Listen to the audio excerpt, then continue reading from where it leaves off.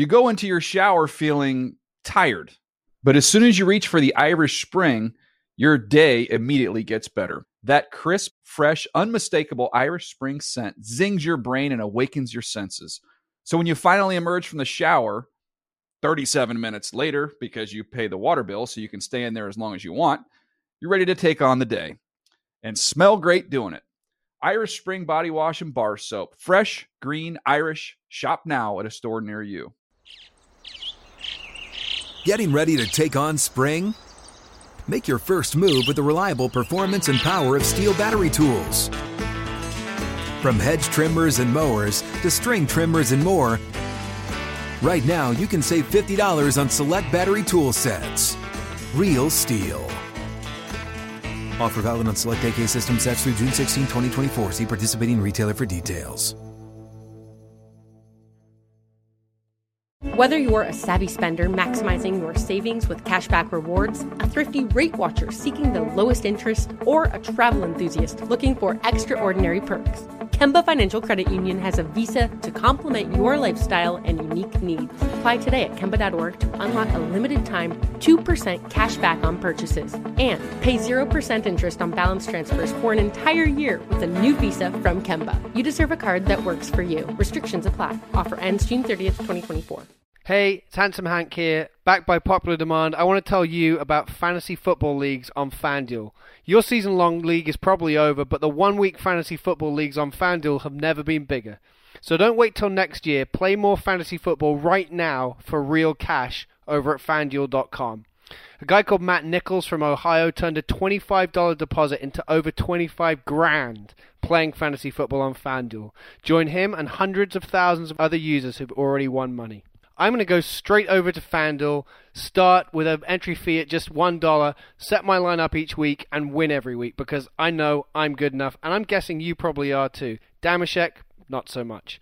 Go to FanDuel.com, click on the microphone in the upper right-hand corner, use Dave's code DDFP, and sign up right now. There's a new user special at the moment, so FanDuel will give you a bonus of up to $200 on your first deposit, and for every dollar you deposit, FanDuel will match it up to $200.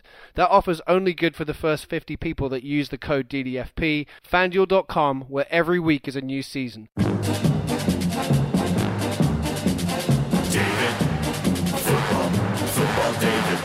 The Dave Damashek Football Program. Available on iTunes and at davedamashek.nfl.com. Now here's your host, Dave Damashek.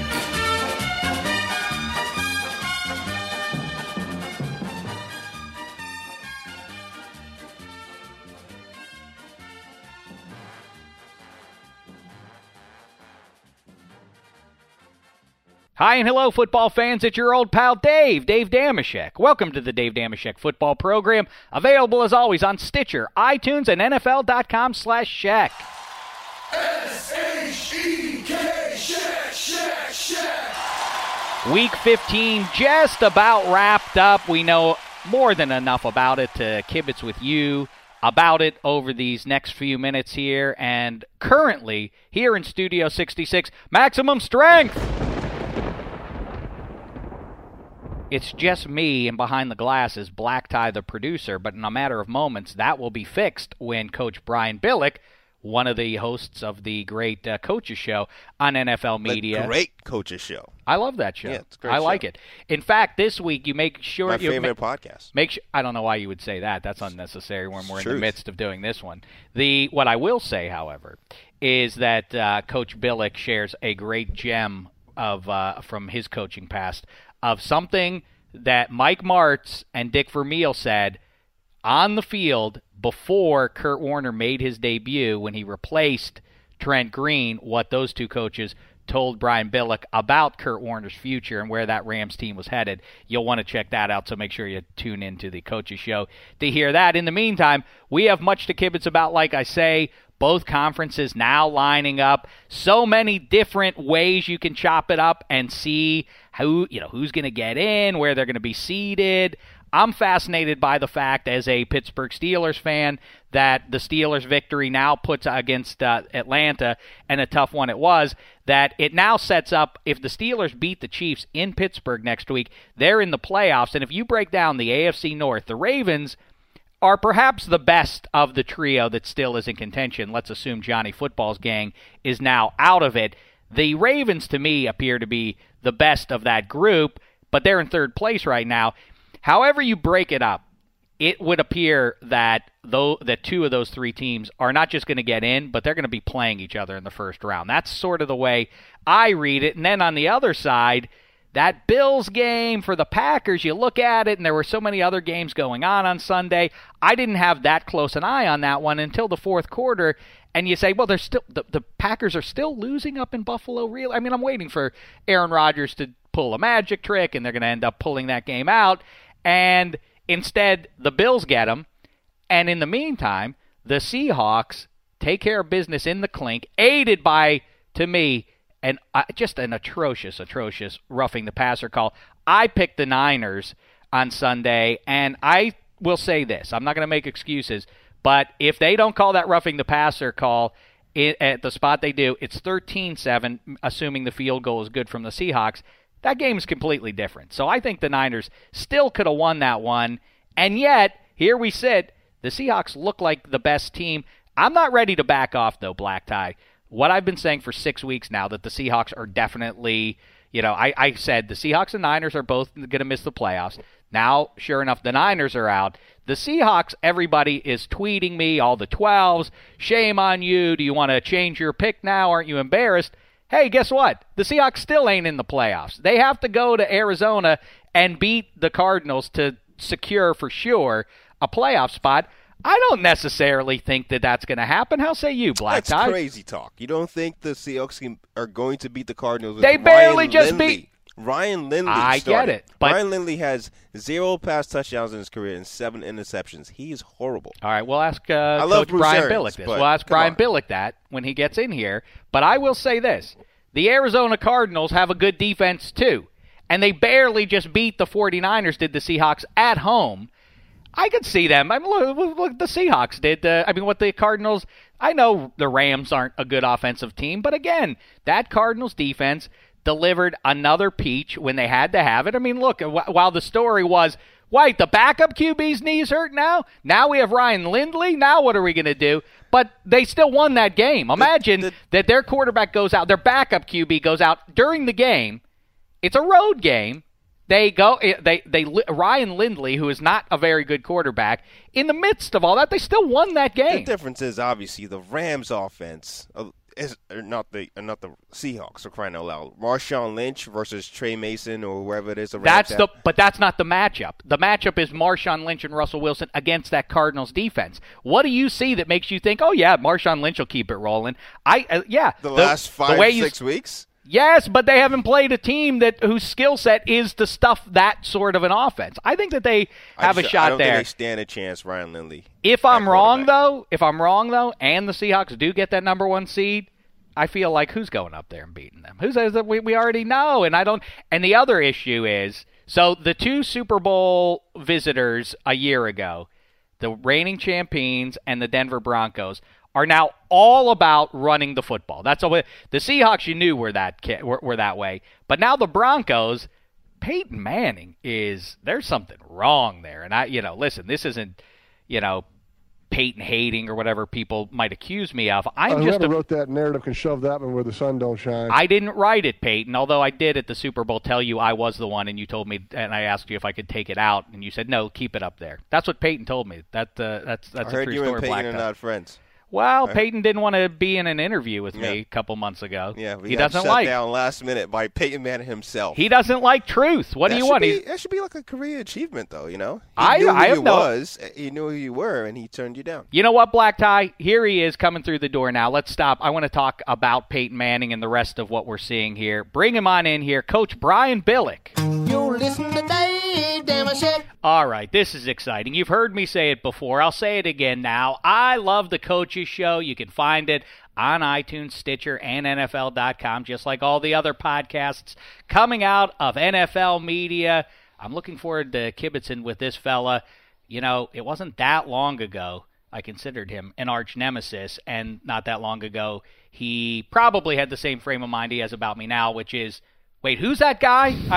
Anyway, here he is, everybody. The world champion himself, Coach Brian Billick. What's the poop, fella? Hey, I'm the biggest Steeler advocate there is right now. I'm the one pounding away going, if there's a team that can beat the New England Patriots in Foxborough, I think the only team capable of it is your Pittsburgh Steelers.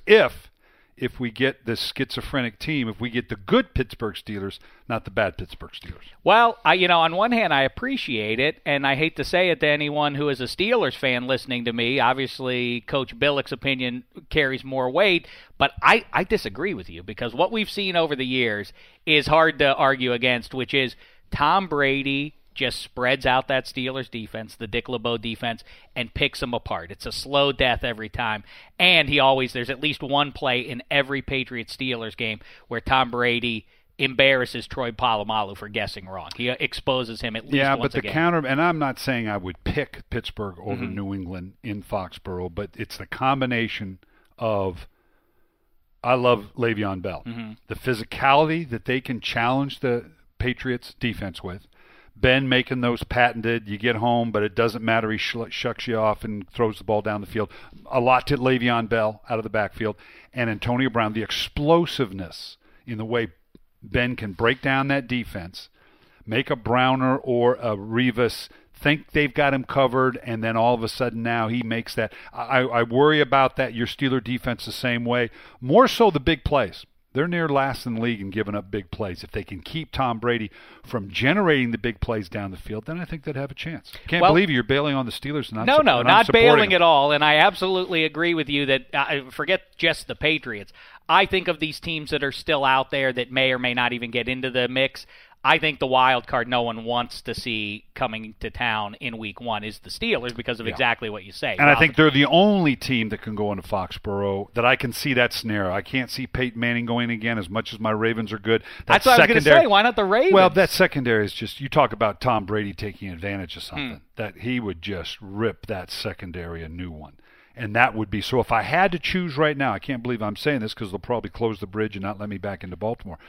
But if I had to choose which team, and I have to tonight on TA, I don't think anybody can go in and beat New England, but if I had to put my money on one team that had the assets to do it, I think it would probably be the Steelers. All right, let's figure. I have so many questions for you, and already, based on a couple of things you say, I could devote the next 4 hours to asking some questions to you. So let's go with in between here, Week 15 and Week 16, and get your thoughts on a couple of things. First of all, if any team in the AFC can go into Foxborough and maybe knock them off, I assume most people would expect that team to be the Denver Broncos. What's going on with Peyton Manning? You know, even since September, the ball is fluttering more. It just dies in the air, it seems. That remains to be seen. Their recommitment to the running game, which is a good thing. When I say recommitment, we talk about this on Playbook all the time and show examples. It's no longer just the number count, the box is right, I'll hand off the trap or the draw. This is a orchestrated, we're going to run the ball. And I don't care what your front is. And that's something they haven't done before. And that's a good thing. I think just remember now, they've won doing it. And so that means getting into the playoffs, or if they've got to face the Seattle Seahawks again or whomever, that they have that component that they haven't had in the past. Having said that, let's remember Tom Brady, old man time is undefeated. Okay? And I think there could be an issue if indeed there's something going on that's been unreported by the Denver Broncos. If he's got some nerve thing going on, or whatever, if there's something to that, or if it's just he's fatigued. At some point, Peyton Manning is going to fall off that curve. Are we there? We said that about Tom Brady at the start of the season, and we all look stupid right now. So I'm not saying we're there yet, but it's worth keeping an eye on.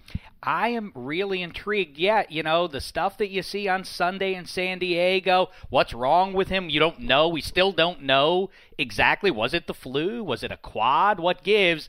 And to your point, yeah, I wrote about that last week, that very line, as a matter of fact, that Father Time is undefeated, and the idea that a 38-year-old man with a history of nerve trouble is going to disprove that theory is you're more optimistic than me if you think that's going to happen.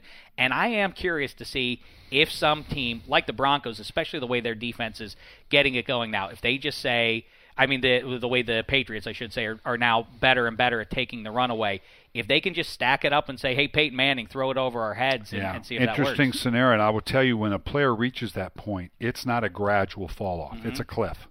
I don't know that we're that point with Peyton Manning, but we're not far off from it. That when you make that turn, when the physical, because particularly in the NFL, I mean, I'm an old man, and when my tennis game starts to go, it's a gradual decline because I'm so bad. But when you have to play at an elite level in the NFL, when you make that turn, as subtle as it is, you and I would not recognize it. But what's that old saying? Some concert violinist said, if I don't practice for 3 days, then the audience will know. If I don't practice for 2 days, the conductor will know. If I don't practice for 1 day, I know. And maybe only Peyton Manning will know. But when you go off when that happens, it's a cliff. It's not a gradual decline. Yeah, and I assume so much of it has to do with that self-confidence. And if you are deprived of that, then, it informs the decisions you make out there. Real quick, before we transition from the highs of Peyton Manning to what we saw from Johnny Football in his debut as a starter, I've always wanted to kibitz with you quickly about this. The 1998 Minnesota Vikings. We mentioned my fandom and the Pittsburgh Steelers. 2004, they were 15-1. Ben Roethlisberger, a rookie that year. I remember that year. The Patriots upset them in Heinz Field. It was a frigid night. I sat in the stands, and my tears dried before they even reached the middle of my cheek.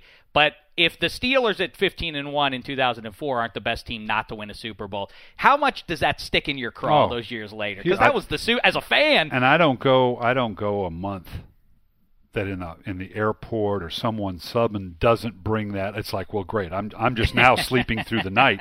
I appreciate you bringing that up again. Here's a question for you, because I think you are the voice of the fans. Imagine you as a Steeler fan and transport that to being a Minnesota Viking fan and the history of the Minnesota Vikings.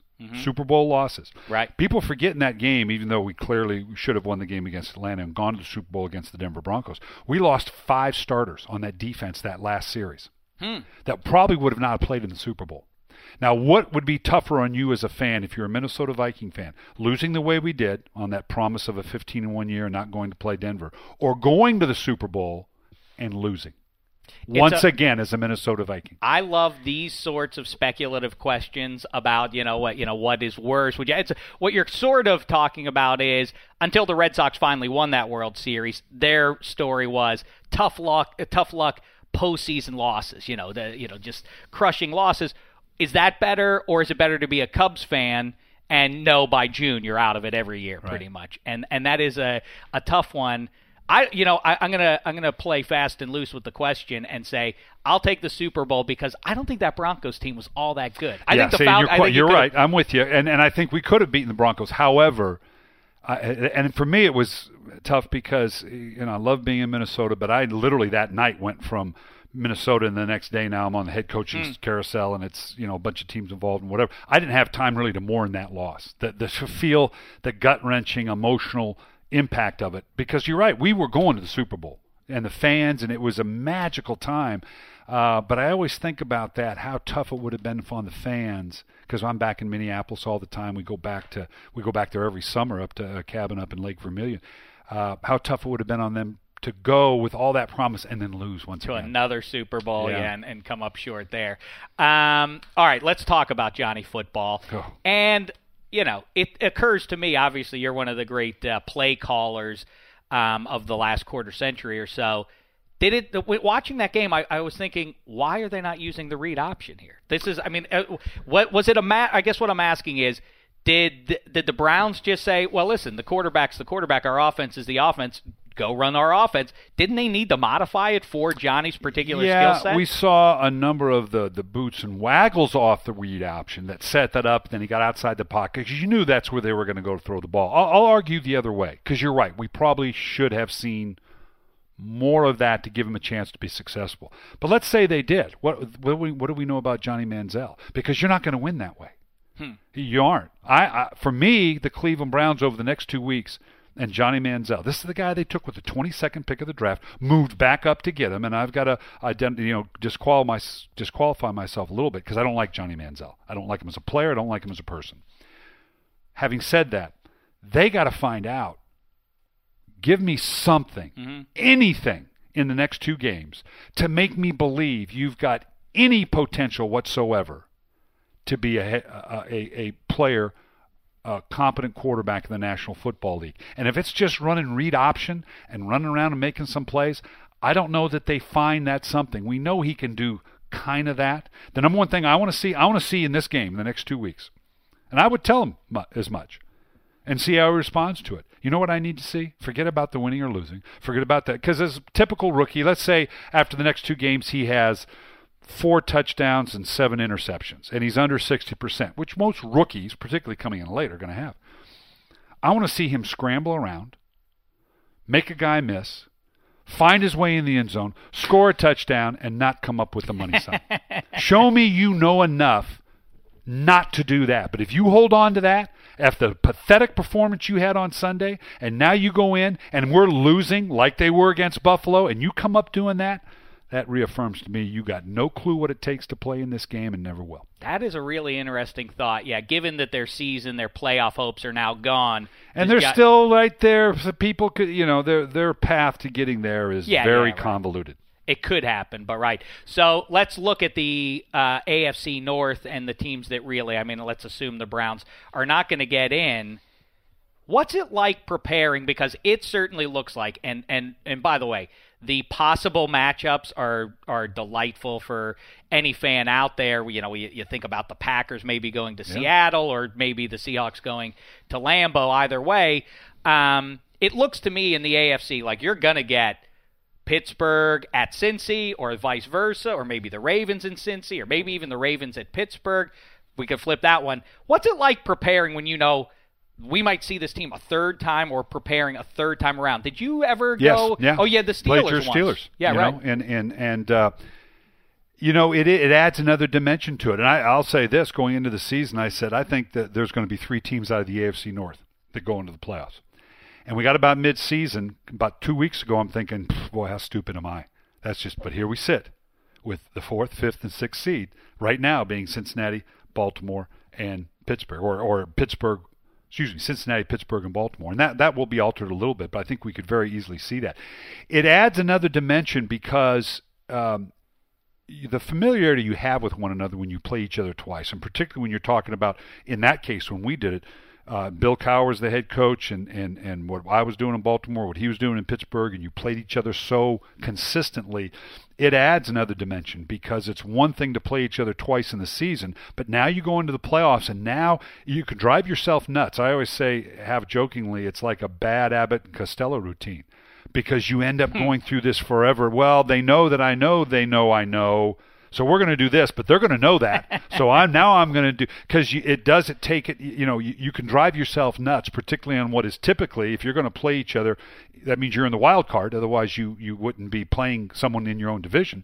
And in that first week, it's still different. We played Miami in a wild card and beat them.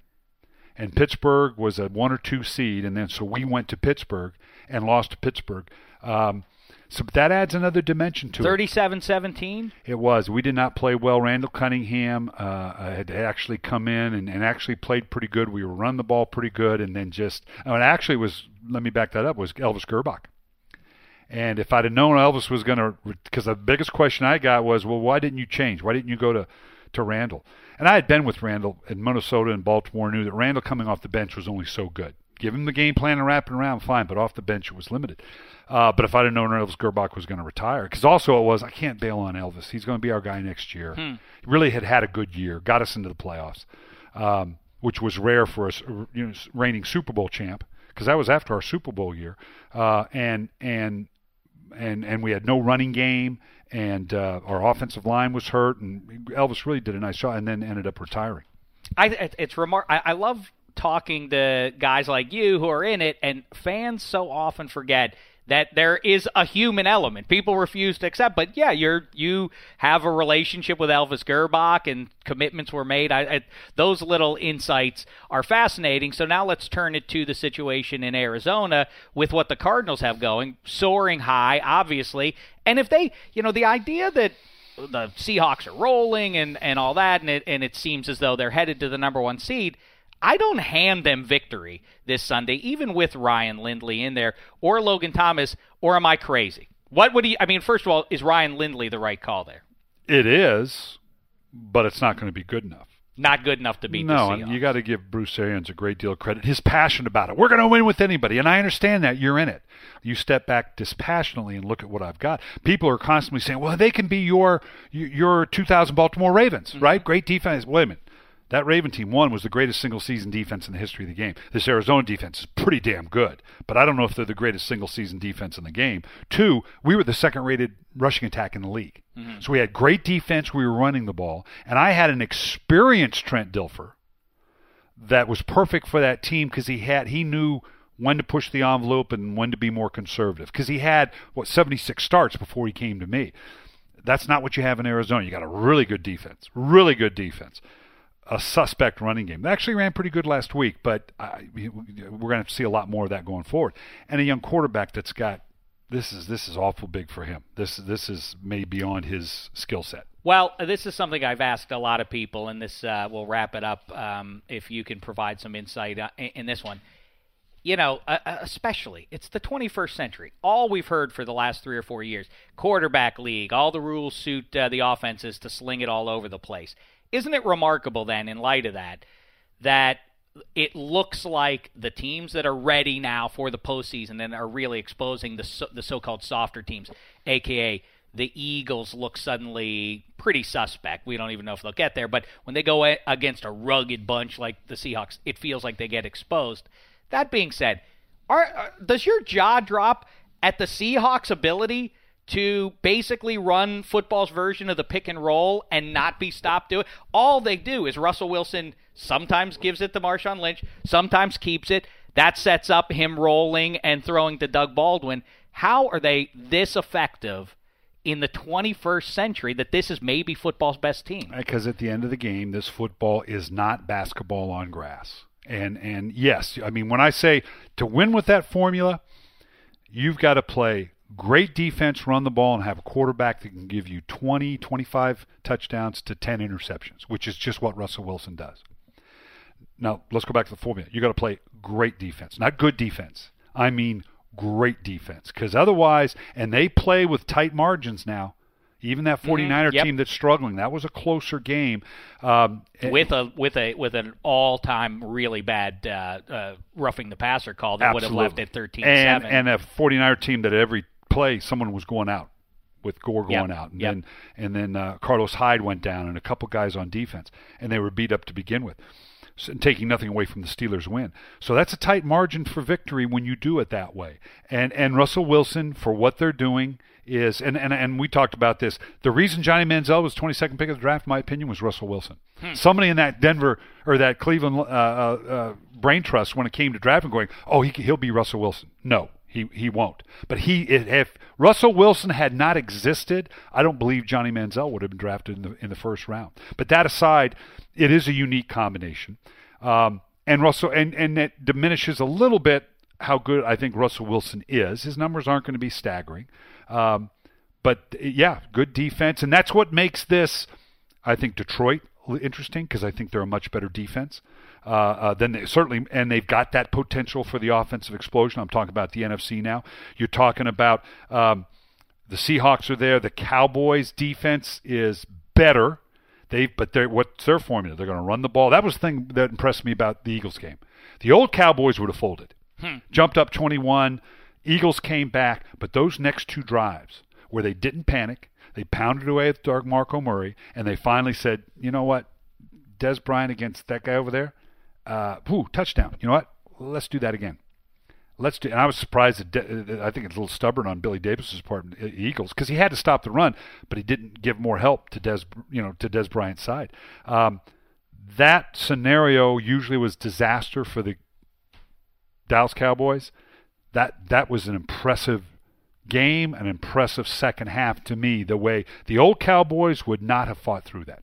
That's a fascinating, and I guess that says a lot about Romo as well, and what they've got going there. Yeah, suddenly they appear to me a month ago. I thought, all right, the smoke and mirrors. I mean, it's Marinelli, impressive job, but that's going to fade away at some point. The Eagles will whip them again up in Philly, but now it's the Eagles who might be on the outside. And taking now they're not a great defense. I think we kind of for a while there thought, boy, look, this is no, but being at midway in the league is a far cry from what they were the year before. So that was a huge. I mean, how good are you as a coordinator if you can take your team from 15 to 9?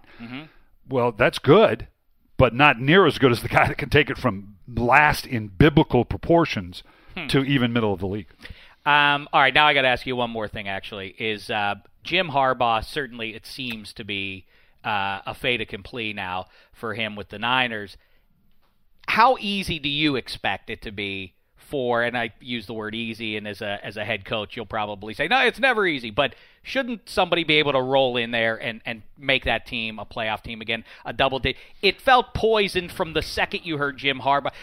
Navarro Bowman has the bum knee, and all you knew Smith's coming in trouble, in, but given all that, the contract, he wanted a new contract. I think we're going to find with the 49ers, because it's a roster that is getting a little older. Still have questions about the quarterback now. Like any organization, it's a great combination of Jim Harbaugh and Trent Baalke and the ownership, and they're going to go their separate ways, and they're going to find out they're not as good individually as they were collectively. Jim Harbaugh is going to go someplace and realize being in total control. He may be the first $10 million coach in the NFL. You know what? That other stuff was pretty good. And Trent Baalke is going to find out, you know what? That coach was pretty good and was a key element in terms of how we put this thing together. I think both parties, if they split, are going to find, we're not, a.k.a. Jimmy Johnson, who went on to Miami and failed miserably, and Jerry Jones, who since, right away, obviously you could plug in, anybody to coach that team, but then found, you know what, it's harder to sustain. It's interesting because Kaepernick is under contract, so I assume the coach that they bring in will be informed by how much he's excited about trying to get Kaepernick back to where he was last year and the year before that. All right, listen, Coach Brian Billick, make sure you check out the Coaches Show. Always great stuff, again, on NFL.com, iTunes, and Stitcher, and we appreciate the time dealing with our foolishness. We see you messing around on NFL Network with Football Baby. Love it. I love it. I love Football Baby. It's my favorite right now. And I accused you of always tilting him a little bit. I notice you're also showing yourself now putting him straight up. I always thought you were kind of tilting him the way you wanted to go. His head is, listen, a baby's head is 90%. The weight is 90% his head. What can I do? I'm barely taking. I bought in over the last couple times because I saw you trying to do it straight up. I appreciate that. Thank you, and thanks for the time. Coach Brian Billick, again, it's the Coaches Show. Oh, and at Coach Billick is how you track him down on Twitter. Great fun. I appreciate it. Thanks, man. Dave, don't Dave. I like this fella. You know what? I like Jerry Orbach says at the end of Dirty Dancing, when I'm wrong, I say I'm wrong. And in this, I don't know if I would say I'm wrong as a guy who was a Steelers fan when he was coaching the Ravens. I didn't want to like him. I didn't want to like any of the Ravens. But now I've grown up a bit, and I've come to realize that even guys who coach or play for the arch nemesis sometimes prove to be nice fellas. And I got to say that about the Baltimore Ravens, generally speaking. A lot of nice guys we've met from there. We over the last few years, we've met some nice fellas. Billick with some interesting thoughts there on Manziel and Peyton, so much to go. I didn't get to ask him everything I wanted to, Black Tie. We got to make this happen again. Yeah, check out the Coaches Show, man. All right, but that's not what I want. I want to, ask him my questions. And by the way, you oversee a lot of podcasts, Black Tie here. How come I never get asked on those podcasts? Why am I not asked on Move the Sticks? Aren't you like the grandfather of all podcasts? So what? So that's right. I should be honored by being asked onto these shows. Class it up a little bit. Who's this Jeremiah think he is? You have been around the NFL a few times. We'll get you a Move the Stakes sooner or later. Well, don't do me any favors. I thought that was interesting, too, on the 1998 Vikings, what Coach Brian Billick had to say, too. And by the way, Football Baby, I love that Brian Billick, I love watching him when they show Football Baby on the network and him reacting to it. Mind you, this was a guy who coached in a Super Bowl. And now he has to watch a baby tip over. It amuses me and embarrasses me at the same time. But football baby Warren Sapp brought him out onto game day morning this week, and the fellas all loved him, which was fun to see. Football baby tipping over 3-2 was his mark this past Sunday, and that takes him to a soaring 20-6. Pending the Monday night result at the time of this recording, I can tell you, I already know who he picked. He picked the New Orleans Saints. Damashek's a genius. Thank you, AJ Hawk. Boy, we got to get Hawk on. We're coming up on the end of the year here, Black Tie. We need AJ Hawk. We need Ike Taylor. We need to go. We got to play the greatest hits, as they say. Those are our favorites. We got to get them on before Christmas or at least New Year's Eve, because the Shecky Awards are coming up, and those two will be nominees. I can tell you that right. Fellas? Yep. Yeah. What? Terrence Newman? Terrence Newman also needs to be. Yeah. Well, Terrence Newman's another guy I'd like to talk to. Although, again, back to where we started, though. I'm in a current rivalry. Coach Billick isn't with the Ravens anymore, so I can speak with him. But, Terrence Newman, Cincinnati Bengals, last year he suggested I go to Heinz Field and be a guest of the Cincinnati Bengals and stand on the sidelines and root for the Bengals. I can't do it. I like Terrence Newman, but shame the devil if I would ever wear the orange and black in Pittsburgh. I would be, I wouldn't be allowed back in, as Billick said about going back to Baltimore for himself. Black Tie, real quick, what do we think about Kobe Bryant? Do you want to say that you were wrong, like Jerry Orbach, and honor Kobe Bryant for his career achievement? No, it was cool to see, cool piece of history. That's one of Kobe Bryant's main goals. I always said Kobe's main goal was not to win all these championships that people think. He's not that team player. Kobe's main goal is always to be better than Michael Jordan. Winning titles and championships are just a means to an end. So this is obviously on his checklist, and it's a cool moment to see for sure. But obviously, it's not a big deal. So like the Kobe, I don't think Michael Jordan cares. It's not like he was Karl the all-time. Malone is number 2. Right, it's exactly right. If Michael Jordan was the all-time leading scorer, he would be upset by it. But it's like, what? So I wasn't first anyway. So you passed me. So another guy passed me. Does anybody think Karl Malone was better than me? Yeah. No. So then what do I care about this? It took Kobe 3 or 4 more seasons to make it happen. And it's by game. If you count up the number of games, it took Kobe something like 160 or 180 more games to get to that mark that it took Michael Jordan. But cool moment to see nonetheless, for sure. I don't know. What that story is tired, and Lakers fans don't like it, just like Peyton fans think I dislike him on a personal level. I'm just telling you what is. If you think Kobe, for all the hyperbole, he's a killer, he's an assassin, he gets in your face because that's how much he wants to win. Well, you can't say that about him, really, because if he cared that much about winning, he would have taken a Dirk Nowitzki type deal or a Tim Duncan type deal and made it team friendly. Yep. And been able to bring in more talent. He didn't want to do that. His way. That's right. About winning his way. I don't like these players you've given me. Hey, sorry, Kobe, you're the one who took up $49 million. What do you want me to do? I can't really bring anybody in here with 40 when you've taken pretty much all the money we have. No, I got to ask you, though, speaking of hoops, the Kings apparently fired their coach recently, and the talk is they want to employ a 4-5 defensive cherry-picking scheme. I love it. Is there any sort of crazy NFL strategy you would love to see employed? Well, I'd like to give this a little more thought, but I do love that they have decided. First of all, one thing I would do if I were an NFL offensive coordinator: a lot more screens, a lot of screen passes. A lot of screen, yeah. Not the bubble screen, mind you. I'm talking the traditional old, except I would roll my quarterback out and have him throw it back into the middle of the field. That's what you do. If you have a mobile QB, you run a little play action into the line, you roll your guy out, and then throw back to the running back who just came in. I think that's a clever little play. But I like this thing that the NFL is now discussing of making the goalpost narrower. I've for many moons said that field goals are too easy for these guys. When the game was 40 years ago, back in the 60s, the goalposts were wider, then the kickers got better because they were sidewinders. It wasn't in the early 60s, as I've said. I've told you this before. Paul Hornung made a third of his field goal attempts over the course of a season. A third of them. Think how much that is warped now by today's standard. If you make 70% of your field goal attempts, you wouldn't come close to an NFL roster. So And by the way, it's not like they were trying 57-yard field goals in the early 60s very often. These guys are making longer field goals with much greater consistency than their forefathers. Not that that's a bad thing, because guys are faster and can throw the ball, presumably a little bit more accurately and deeper and everything else too. But the game is thrown off. The strategy is thrown off.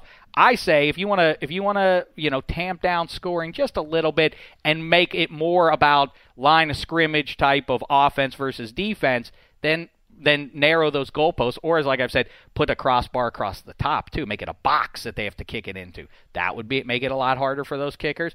Or you make it so that they have to be head-on kickers, no sidewinders, or you make it so that your kicker has to play 5 plays from the line of scrimmage. Therefore, it would weed out all the 5'4" guys who don't know or care about football. All they care about is that they didn't make it in soccer, so now they've picked up a consolation prize called football and are now playing that. See? That's my rule change. No, I totally agree with you. I do think the most anticlimactic moment in sports is that last-minute drive that only needs a field goal to win the game. It's like winding the clock down in basketball, and with the 1 second left, you take free throws to win it. It's just the worst. Let's make it harder. It needs to be strategy again. I totally agree with you on that point. I think my crazy rule, though, is we should see teams use 2 quarterbacks more, I feel like that's a fun idea. I feel like if a team went into training camp saying, okay, we're going to have to use these 2 quarterbacks more, we're going to come up with schemes and stuff like that, I feel like they will, legitimately, but, It's an interesting idea. Couldn't the Cardinals, you wouldn't, with Week 16, big game against the Seahawks, but I wouldn't mind seeing, Bruce Arians is a clever guy.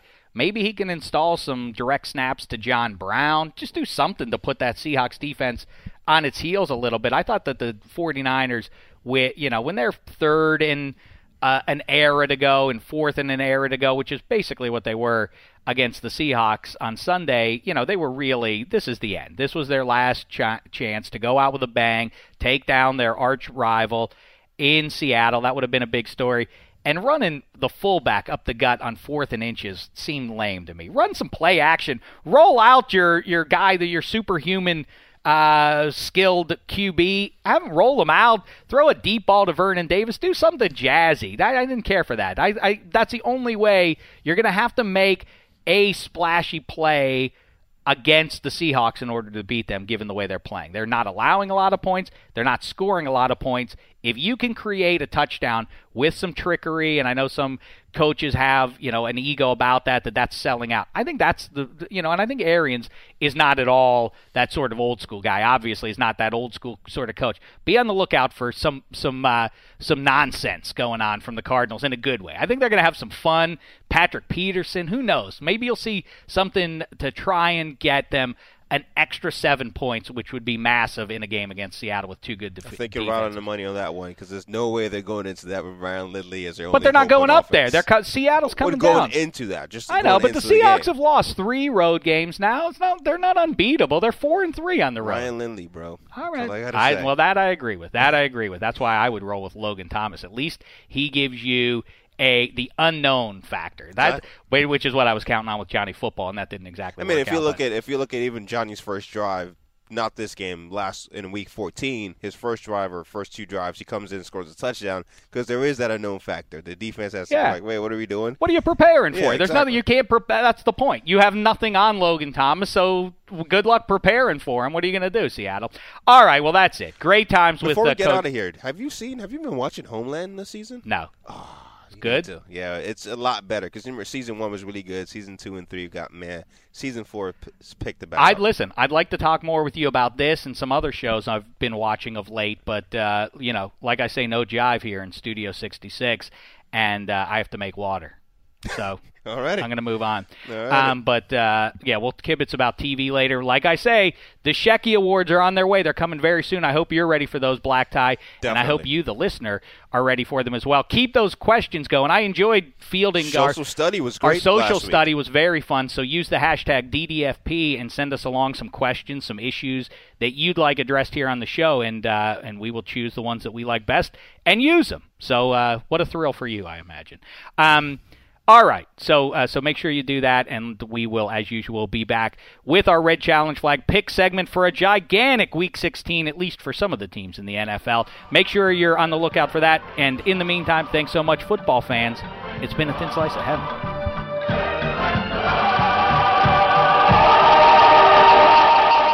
You go into your shower feeling tired, but as soon as you reach for the Irish Spring, your day immediately gets better. That crisp, fresh, unmistakable Irish Spring scent zings your brain and awakens your senses.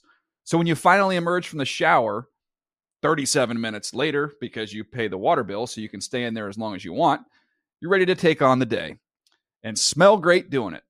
Irish Spring Body Wash and Bar Soap. Fresh, green, Irish. Shop now at a store near you. Whether you're a savvy spender maximizing your savings with cashback rewards, a thrifty rate watcher seeking the lowest interest, or a travel enthusiast looking for extraordinary perks, Kemba Financial Credit Union has a visa to complement your lifestyle and unique needs. Apply today at Kemba.org to unlock a limited time 2% cash back on purchases and pay 0% interest on balance transfers for an entire year with a new visa from Kemba. You deserve a card that works for you. Restrictions apply. Offer ends June 30th, 2024.